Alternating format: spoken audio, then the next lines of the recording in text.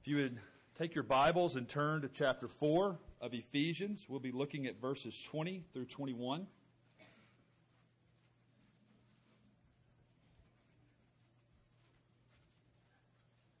Let's go before the Lord and ask Him to illuminate by His Spirit His very word to us.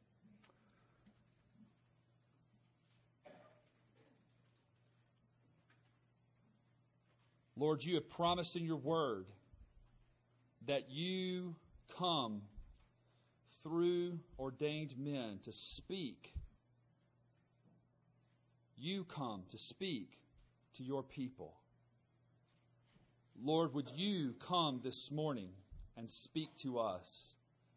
Would you use this jar of clay to speak the very words of Christ to your people? May they feed upon bread, the bread of your word, and may they find it satisfying, filling, enabling, comforting. We ask, Lord, that you would make it so this morning. In Jesus' name we pray. Amen. If you would please stand with me as we give honor to God's word.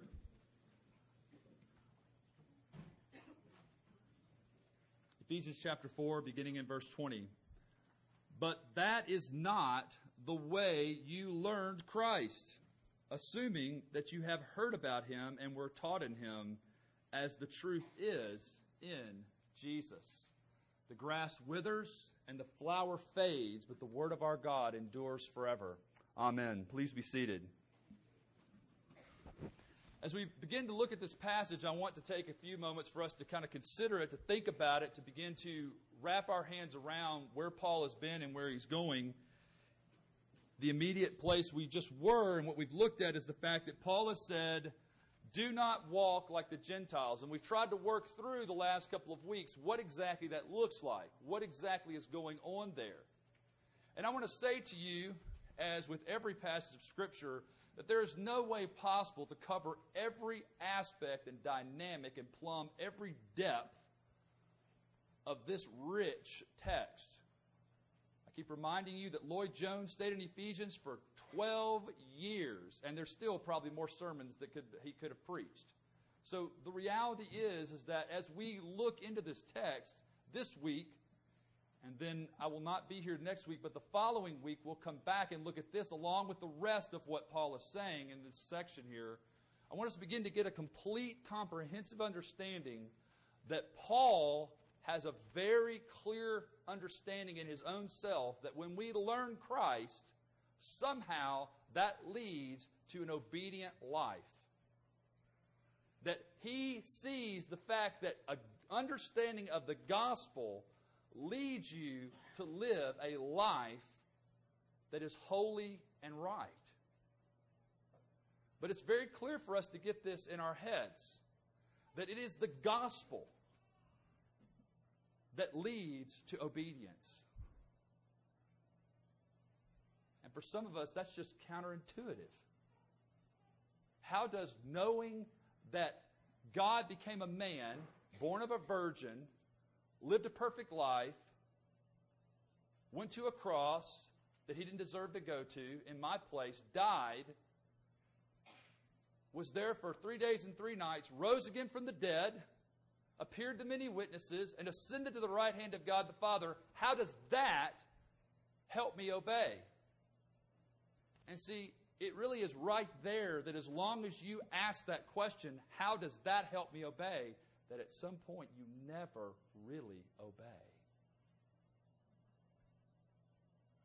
It is the gospel and a full understanding of what it is for you that you begin to grasp what obedience to God is and how you can actually obey Him. Now you might say to me, well, Dennis, wait a minute. You know, Paul's got all these things coming after about, honoring your parents and loving your wife and submitting to your husband and not being a liar and not be... But see, what we need to understand is that is coming But Paul says to these people, but that's not the way, living like the Gentiles, that you learned Christ. Which is something they have already done. And now he's saying, in light of what you learned, this is how you ought to live. Live like what you are. I'm kind of letting you know where we're going. But Paul is not looking towards those ethical implications. He's saying, you learned Christ a certain way. You learned Him. And it is imperative that we understand that if you don't get that part right, no matter how hard you try and no matter how good you look to everyone else in this room, you are not obeying Christ. Outward conformity does not equal obedience to God. We must come to terms with that. I'm not suggesting that we're not supposed to be outwardly conformed to Christ. I'm saying that you can do outward things that look like obedience, but you cannot obey Christ without understanding the mystery of the gospel. And that's Paul's premise. And I challenge you to read any one of his letters and come away with a different conclusion. Paul is thoroughly convinced that Christ saves me to the uttermost. From start to finish, my salvation is totally wrapped up in the person and work of Christ. And Christ is not insufficient in providing me with salvation. Which is why if at any point in justification or sanctification we start to say me instead of Christ in me, we fail to appreciate the teaching of the Scriptures. And therefore we fail at the very beginning of obedience. Where obedience needs to be started, we fail right there. And therefore nothing we do that follows actually leads to obedience. Now that's a big mouthful that we're now going to try and unpack, but that's what Paul's saying here. So let's begin to look and understand what Paul is saying to us. A logical question to ask is, what does learning Christ mean? What does it mean? Well, the first thing I want you to know is that there's no other place in the Greek New Testament that you will find this structure. It is unique to this particular place. And in fact, as I read through several commentators, they said there's nowhere in classical or Koine Greek that you can find this structure. It is an unusual structure. And if you think about what's being said, it's not hard to figure it out. When we say we learn something, we usually mean we learn facts, we learn doctrine, we learn truth, we learn things. But the text here, Paul says, but this is not the way you learned Christ. He's talking about us learning a person. We learn about people. We don't learn people, at least not normally. But Paul has a very clear reason for doing this. Paul draws the connections between, if we remember, preaching Christ, and what did Paul say when he talked about the preaching of Christ? Paul tells us that when Christ is preached, Peter says when Christ is preached, it's actually Christ. What you're getting is Christ Himself. It's not just information about Him, although you must have that. It's not just doctrine. We need that. But it is the very life and person of Christ that is preached to you. And not only is that preached to you, but Christ comes and preaches it to you. Now that's an astounding thing for us to comprehend, men and women, because quite frankly, there are days that I am preparing to preach to you and think, how in the world does this foibled, failing, frustrated man stand up and actually have the Holy One of Israel, my and your Savior, speak to you? And see, the reason why you can believe that is because the same Jesus who raised Lazarus from the dead, the same Jesus who became incarnate by the Holy Spirit, the same Jesus who went to a cross and experienced complete dereliction from His Father, is the same Jesus at work in you and in me. Nothing is impossible for Him. But the first thing we need to understand in learning Christ is that it is Christ Himself. That's what it means to learn Christ. It is to learn Him. It is to partake in His life. It is to really begin to comprehend what being united to Him is and means. But also the fact that it is union. I am united to Him, and I begin to bask in that wonder.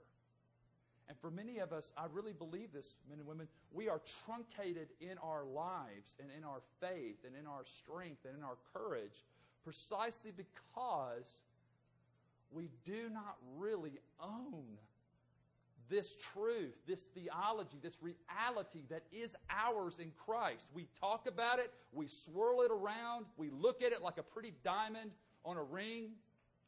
Look at all the facets. Look at how wonderful. Look at how amazing. Look at how beautiful. But we never really embrace it and say, mine. This is mine. See, when I think about this ring, what do I think about? I think that woman right over there who I know her, I've learned her, I'm still learning her. She is every bit a part of me. So when I look at this ring, it's mine. She's mine. Well, how much more so the greater reality of what marriage points to? Christ and His church. I am my beloved's. My beloved is mine. I own it. It's everything to me. That's what learning Christ is. It is saying Christ is everything. I lack nothing because He's mine. John Stott has some things to say about this that may be helpful. He says, we learn Christ as the subject matter. And that's, if you look here in this text, you see when Paul says, assuming that you have heard about Him, you've heard about Him. He's the subject matter. We're taught in Him. Christ is actually instructing. See, it says we're taught in Him. He's the one doing the teaching. He's the one that's speaking to us. And then the final phrase where he says, as the truth is in Jesus. We learn that Jesus is the very environment where we learn. So He's the subject, He's the object of the teaching, He's doing the teaching Himself, and He surrounds us and creates a context in which we learn. Now, I don't know how you explain that better than what Paul does. Basically what he's saying is, in, with, and under, Christ is all over you. Not the elements, for those of you that know that discussion, but the fact of us, Christ is in us. He's with us. He surrounds us. He is the context. We are called out and separated in ways that actually are meaningful and tangible, even though we can't see them. We do experience them. If you ever go, I feel loved, and I can't explain it. If you've ever been reading a passage of Scripture and somehow you just feel it in your very soul, you can't even explain it, it's just all in you, you begin to grasp what I'm saying here. Christ is alive and present in His Word, in His people, and in His kingdom, which is pervading over this world. We need to believe that. And so Stott is helping us to understand that in some ways. To learn Christ is to know Him as the object of supreme love, as the only true source of all that is good, satisfying, and complete. Paul is reminding the Ephesians, ultimately what we're getting at here is our union life. This is, as I said before, what it means to be united to Christ. Christ is Himself held out as the only means of being right with God. Many of us get that. We go, okay, there's no other way to be saved except by Jesus. And what we mean by that is that God says you're not guilty anymore. Your sins are forgiven. But part of learning Christ as well is this idea. Christ Himself is held out as the only means of walking in holiness. We are dependent utterly on Christ. Thus, our union with Him and our understanding of what this means is of the utmost importance. We're going to look at a few minutes at some verses, but I want you to begin to wrestle with this. Your sanctification is just as much dependent on Christ as your justification is. Don't ever get in your mind that somehow, okay, Jesus justified me, but now I got to get on the giddy-up horse and get myself sanctified. The reality is that the only power for salvation in its entirety, justification, sanctification, glorification, stems from Christ Himself. He is the fountainhead and He is the goal. And Paul has been telling us that all the way through Ephesians. Learning Christ means that you really believe John 14:6. Jesus said, I am the way, I am the truth, I am the life. No one comes to the Father but through me. I don't know about you, but that sounds pretty comprehensive. I'm the way. You can't get there unless you're on me, because I'm the way. I'm the truth. If you don't know me and about me and believe me, and I'm the life, you're a dead man without me. That sounds pretty comprehensive of our salvation. In John 15:5, Jesus went on to say this, apart from me, you can do nothing. Now, the earlier part of that verse is amazing. That if you're connected to me as a branch is to the vine, then you will produce fruit.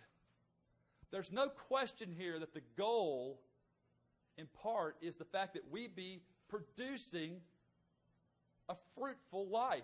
God didn't save us to wither on the vine. He saved us so that we would be robust in our life of holiness and obedience.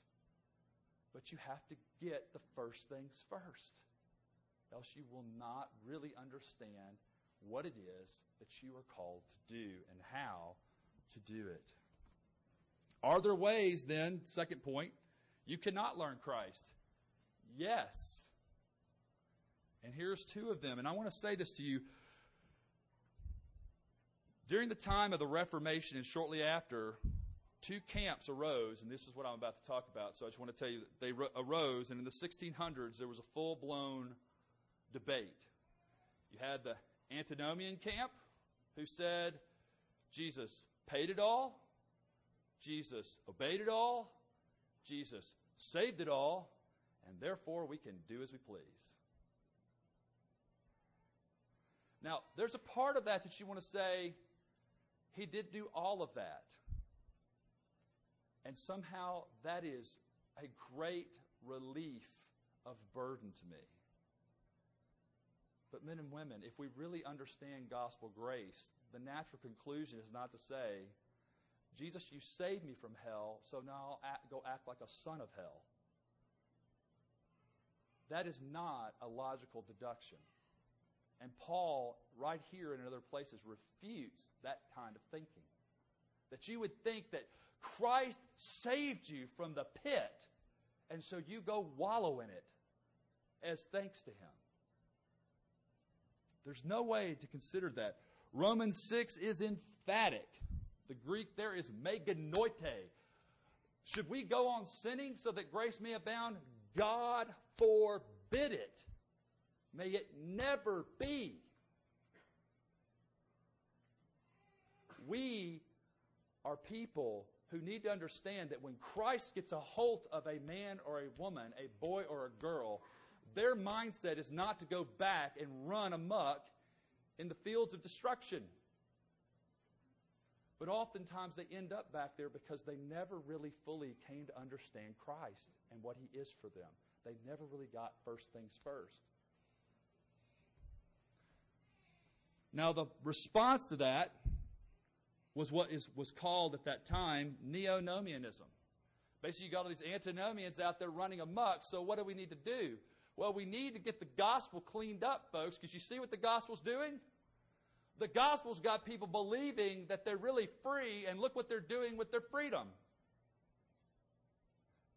It sounds kind of interesting, doesn't it? Because I think that there's a letter that Paul writes to the Galatians where he says, do not use your freedom, which the gospel's given you, to do acts of unrighteousness. See, the problem with the Neonomians is what they decided to do was, we've got to put the clamps on freedom.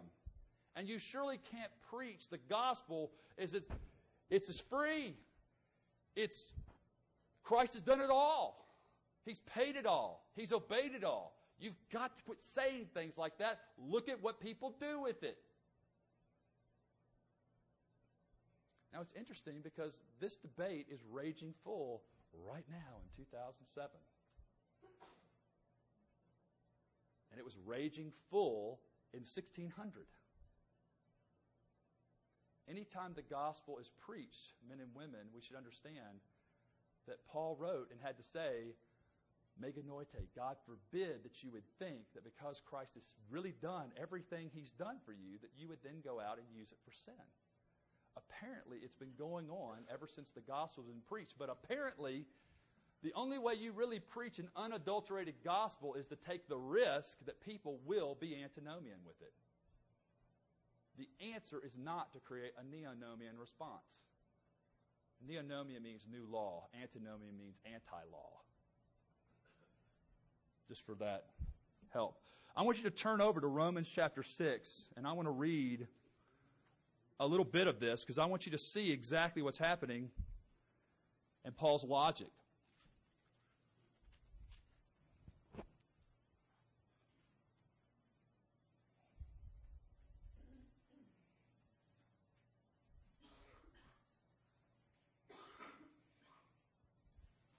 Now, twice Paul's going to say, by no means, if you're reading an ESV. Like I said, it actually translates, God forbid it. But let's read this section. I'm going to read from verse 1 of chapter 6 over to verse 14.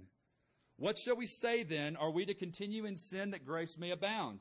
By no means. God forbid it. How can we who died to sin still live in it? Do you not know that all of us who have been baptized into Christ Jesus were baptized into His death? We were buried, therefore, with Him by baptism into death, in order that just as Christ was raised from the dead by the glory of the Father, we too might walk in newness of life. For if we have been united with Him in a death like His, we shall certainly be united with Him in a resurrection like His. We know that our old self was crucified with Him in order that the body of sin might be brought to nothing, so that we would no longer be enslaved to sin. For one who has died has been set free from sin. Now, if we have died with Christ, we believe that we will also live with Him. We know that Christ, being raised from the dead, will never die again. Death no longer has dominion over Him. For the death He died to sin once for all. There it is. I don't die to sin, I've died to sin. It's a past tense reality if I am a Christian. Once for all, but the life He lives to God. So you also must consider yourselves dead to sin and alive to God in Jesus Christ. So what's the logical implication? If you become a Christian, you don't sit there and think about death. You have died to death. Christ has killed death for you. And the cause that leads to death, sin, and the wages which are produced by our sin. Christ has paid the penalty for it all. Now then, listen to what Paul's conclusion is. Let not sin therefore reign in your mortal bodies, to make you obey their passions. Do not present your members to sin as instruments for unrighteousness, but present yourselves to God as those who have been brought from death to life, and your members as to God as instruments for righteousness. For sin will have no dominion over you, since you are not under law, but under grace. Now, Paul's going to go on to say he's not despising the law. He's just saying the reality is that the gospel grace actually does something the law cannot do. The law cannot empower you to obey. All it can do is show you the way. It can show you that you don't. And it can convict you of what you're not doing. It has no power to make you or enable you to obey.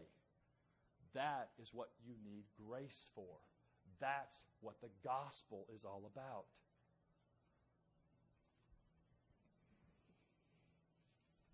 So what I wanted you to see there is that in that passage, Paul refutes both antinomian error, that you can do whatever you want, but also neonomian. You don't return to the law and say, okay, the law now clamps people down so they don't do crazy things. He's actually saying, no, actually the gospel does that. And you need to understand the gospel. So then we can ask our third question, how do we then learn Christ? Paul in verse 21 assumes the positive answer. He says, assuming, and what he's begging for is assuming that you've heard about Christ, that you've learned Christ, that you have been taught in Him, that you know the truth is in Jesus. And obviously what he's saying is, assuming that, he means, of course this is true of you. Of course this is true of you. Of course this is the way you Ephesians have learned Christ. Walter Marshall, an early Puritan, wrote a book in the mid-1600s actually addressing those two topics he wrote a book refuting both antinomians and neonomians with a book called The Gospel Mystery of Sanctification. For those of you who wonder where this is, it's interesting, the two names in the foreword of this, the guy who wrote this into more modern English, the two people in the modern era who have found this book most helpful to them and their understanding of sanctification are John Murray and Jack Miller. An interesting combination. Murray, in fact, gave this book to Jack Miller and said, this is the best book on sanctification ever written, to which Miller then took it and began to work out his understanding of Galatians. Now, the irony of this, for those of you who don't know, is that right now, part of the debate of the antinomian debate and the neonomian debate is between the followers of Murray and the followers of Miller. Isn't that fascinating that these two men found that book, which refuted antinomianism and neonomianism, satisfying, and their followers can't seem to get it into their own heads? It's tragic. It ought not be that way. That's not how we learn Christ. Marshall lays out 4 things essential to living godly, which the believer must have. Listen to what these 4 are. You must have a heart. Your heart has to be freely willing to live a godly life. He goes on to say, you must be the kind of person that when you read the law of God, you go, oh, how dear and sweet that is to me. That when Jesus says, do this, that you go, but of course I want to do that. That's my master. That's my Savior. That's my life. Do you understand the difference flavor than a neonomian who says, you need to do this? The neonomian always wants to say this, of course Jesus saved you by His grace, but... And as soon as you say, but, you fail to understand the gospel. So if you're a person that's always adding that little conjunction in there, Jesus did it all, but, you fail to understand the gospel. See, what Paul's saying is a natural implication of understanding the gospel is you will obey. If you know Christ, you will start to do what Christ calls you to do. It cannot not happen. Now, can you fight against it? Of course you can. Indwelling sin is there. Of course you stumble and fall. Of course you have different seasons. But the reality is that if you are in Christ, Paul says the fruit of the Spirit is growing in you. You cannot stop that. Go to Galatians 5 and read it. The implication is that if you're a believer, this is true in you. Maybe not to where most of us would like it to be, but it can't not be true of a true believer. That person is growing in Christ, because Christ the head, as Paul's already told us, is feeding through the ligaments and joints of the body His people. And Christ doesn't fail. And when Christ feeds you, it's filling and sufficient to accomplish all that He has for us. See, what I want you to really see is that an antinomian lacks true faith, and a neonomian does too. They don't really believe that Jesus is able to make us what He's called us to be. And so the ultimate sin is not a sin of what you did or didn't do. The ultimate sin is a failure to believe what Christ has done and is for you. He also goes on, his second point is you have to be assured that you are forgiven and reconciled to God. It always disturbs me when I listen to Christians who've been Christians for a long time say, I love everything about the gospel story, but there are other things that we could talk about. What are those other things? What could possibly be more important than talking about Jesus? What could be more satisfying than thinking about Him? Explain that to me. Isn't that the whole point of the Bible? All of it points to me. How could we ever find that not satisfying? You have to be sure of a happy, eternal future with the Lord. And hasn't Paul said that? He said, look, our hope is in heaven. Christ is already gone. He's paved the way for us. Fix your eyes in heaven where Christ is. He calls us. The last thing he says is you have to have sufficient strength both to will and to do what God calls you to do. And here's the punchline of what Marshall has said. Because, see, you hear all that and you go, well, great. So how do we get that? And this is what Marshall says. You have to receive it all from God. God has to give you a heart that's freely willing to live a godly life. God has to give you assurance that you are forgiven and reconciled to Him. God has to make you aware of the reality that you are happy with the eternity that He has before you. And God has to convince you that His strength is sufficient. So if you're going to live a godly life, guess who has to do it? The person right there at the beginning of godly, God. If you're going to live a Christ-like life, who has to live it in you? Christ. How much clearer can Paul be? It's in Christ in me. Me by myself does what? I pursue the flesh. But Christ in me pursues glory and delights to do all His Father's will. So much of sanctification is, as I've said in the past, praying John the Baptist's prayer. He must increase, and I need to decrease. And in fact, this is the irony of Jesus. Jesus says, the more you decrease, the more you find your true life and identity and purpose. Rather than you being depleted, you rather are built up and filled up, because what you're pursuing is that which fills up and builds up Christ Himself. That doesn't make sense to us in a world where if you don't blow your own horn, nobody listens to you. That doesn't make sense to us in a world that says it's the guy who gets up early and stays up late that gets ahead and gets the promotions and gets... You see, we live in a world that's counterintuitive to what Christ teaches us. But it's as you find Him sufficient that you actually decrease and therefore find your life rather than losing it. I want you to turn to Colossians 2, 6, and 7, because this is if you read in a commentary, it'll tell you to look at these verses as the verses that correspond to what we're looking at in Ephesians.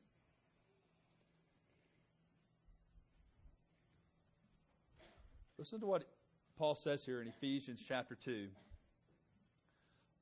Therefore, as you received Christ Jesus the Lord, how did we receive Him?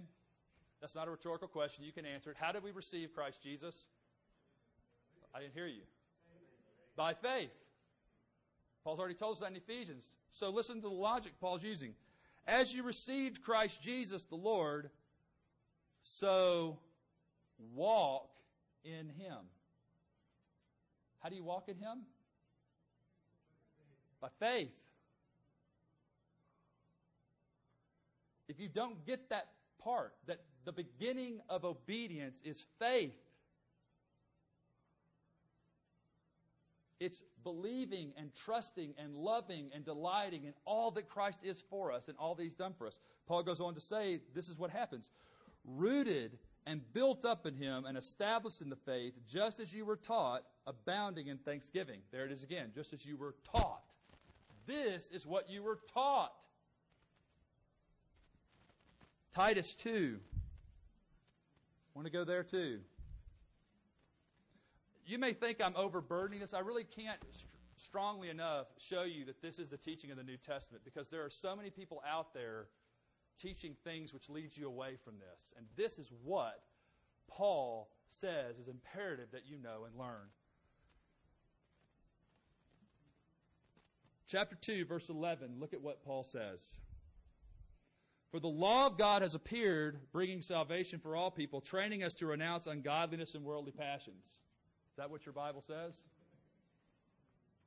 What's it say? For the grace of God has appeared, bringing salvation for all people, training us to renounce ungodliness and worldly passions. What's grace doing? Teaching us to live self-controlled, upright, and godly lives in the present age. What did Marshall say? We were supposed to keep our eyes on the hope that's awaiting us. What does Paul say? Waiting for our blessed hope, the appearing of the glory of our great God and Savior, Jesus Christ, who gave himself for us to redeem us from all lawlessness, and to purify for himself a people for his own possession who are zealous for good works. Declare these things, exhort and rebuke with all authority. Let no one disregard you. Are you getting the feeling that Paul really thinks you need to understand this? Let's go on to chapter 3. Remind them to be submissive to rulers and authorities, to be obedient, to be ready for every good work, to speak evil of no one, to avoid quarreling, to be gentle, and to show perfect courtesy toward all people. For we ourselves were once foolish, disobedient, led astray, slaves to various passions and pleasures, passing our days in malice and envy, hated by others and hating one another. But when the goodness and loving kindness of God our Savior appeared, there it is again. Paul, why don't you start telling us, lay the smack down? You keep talking about this gospel stuff, and you're talking about how we're supposed to obey. Listen to what he says. But when the goodness and loving kindness of God our Savior appeared, he saved us, not because of works done by us in righteousness, but according to his own mercy, by the washing of regeneration and renewal of the Holy Spirit, whom he poured out on us richly through Jesus Christ our Savior, so that being justified by his grace, we might become heirs according to the hope of eternal life. Now listen to what Paul says to Titus, who he's basically said, you go and train up the elders of the church. The saying is trustworthy, what he just said about Christ. The saying is trustworthy, and I want you to insist on these things, so that those who have believed in God may be careful to devote themselves to good works. These things are excellent and profitable for people. So there we've got the gospel. Now listen to what he says to avoid. But avoid foolish controversies, genealogies, dissensions, and quarrels about the law. For they are unprofitable and worthless. That is not this pastor saying that. That's the Apostle Paul, called by Jesus Christ to teach us the words of life. We need to be people about the gospel, because that's what the Bible is about. The point for us then to realize is we must both see that holiness depends completely on us seeing Christ as fully satisfying all that is required of us, assuring us of all that he is for us, and giving us all that is necessary to obey. When you think I can't, that's exactly where you need to say, but Christ, you can in me. Enable me to hear that hard word, that convicting word, that word that, how in the world am I going to be able to forgive that person? How in the world am I going to be able to show hospitality to those kind of people? How in the world am I going to be able to care about that person? How in the world am I going to stop doing this horrible, unrighteous act? Because the one who heals lepers is able to heal you.